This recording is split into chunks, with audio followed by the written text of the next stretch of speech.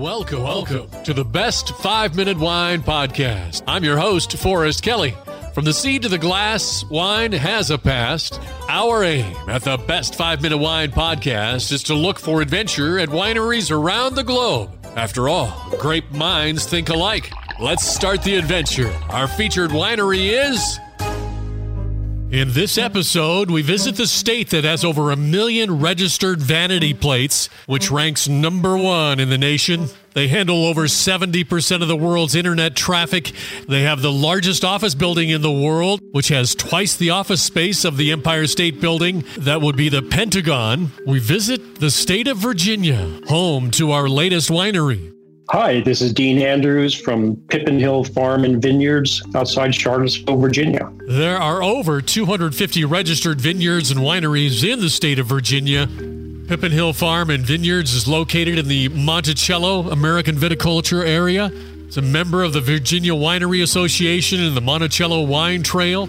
As we will learn in the upcoming episodes, Pippin Farm and Vineyards has got everything your imagination could want in a farm and winery. And Dean, what inspired all of this? I was interested in building up my own small boutique hotel winery ownership and management company because for a number of years I was the senior operating officer of Orient Express Hotels.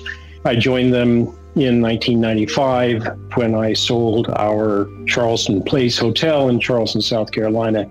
As part of building up Orient Express on the North American side, we owned a number of fantastic luxury businesses, including the 21 Club in New York. So the 21 Club, which has one of the largest and most renowned wine cellars in the U.S., was also a good experience for me to both learn, and I was able to get the import license to be able to bring the Capanelli wines into the U.S.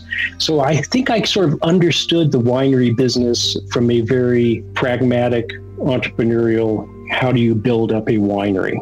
So it's not about going in and planting grapes and then kind of figuring out what happens down the road. So it really is a much more strategic investment. And after having left Orient Express, my wife, Lynn, and I were settled here in Charlottesville, and we're taking a look at what could we do together as a partnership on the business side. Lynn has Easton Events, which is sort of one of the premier destination wedding planning and design. I'm proud of her. She's been named by publications like Vogue and Harper's Bazaar and Town and Country Weddings as one of the top planners and designers for her industry, literally in the world.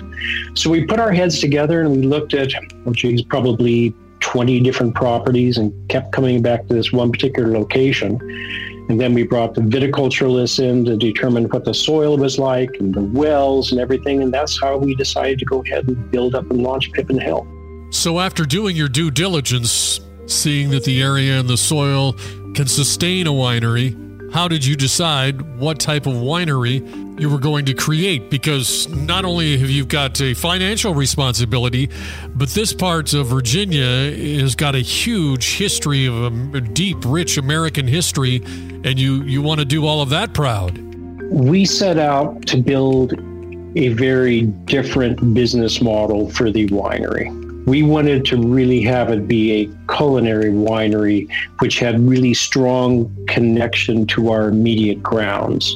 So when we put together the initial business plan on it, we hired a viticulturalist, obviously, to help us get the vines in and sort out the soil conditions and the varietals. And we expanded starting from 6 acres to where we now have 40 acres. So it's really grown a lot. And we started off the first year only doing 1,500, 1,800 cases, and we're up to about 10, 12,000 cases now. So it was very much a planned growth. And we also have taken a look at how do you keep a business fresh every year. In part 2 of our interview with Dean Andrews of Pippin Farm and Vineyards, Dean will answer that very question.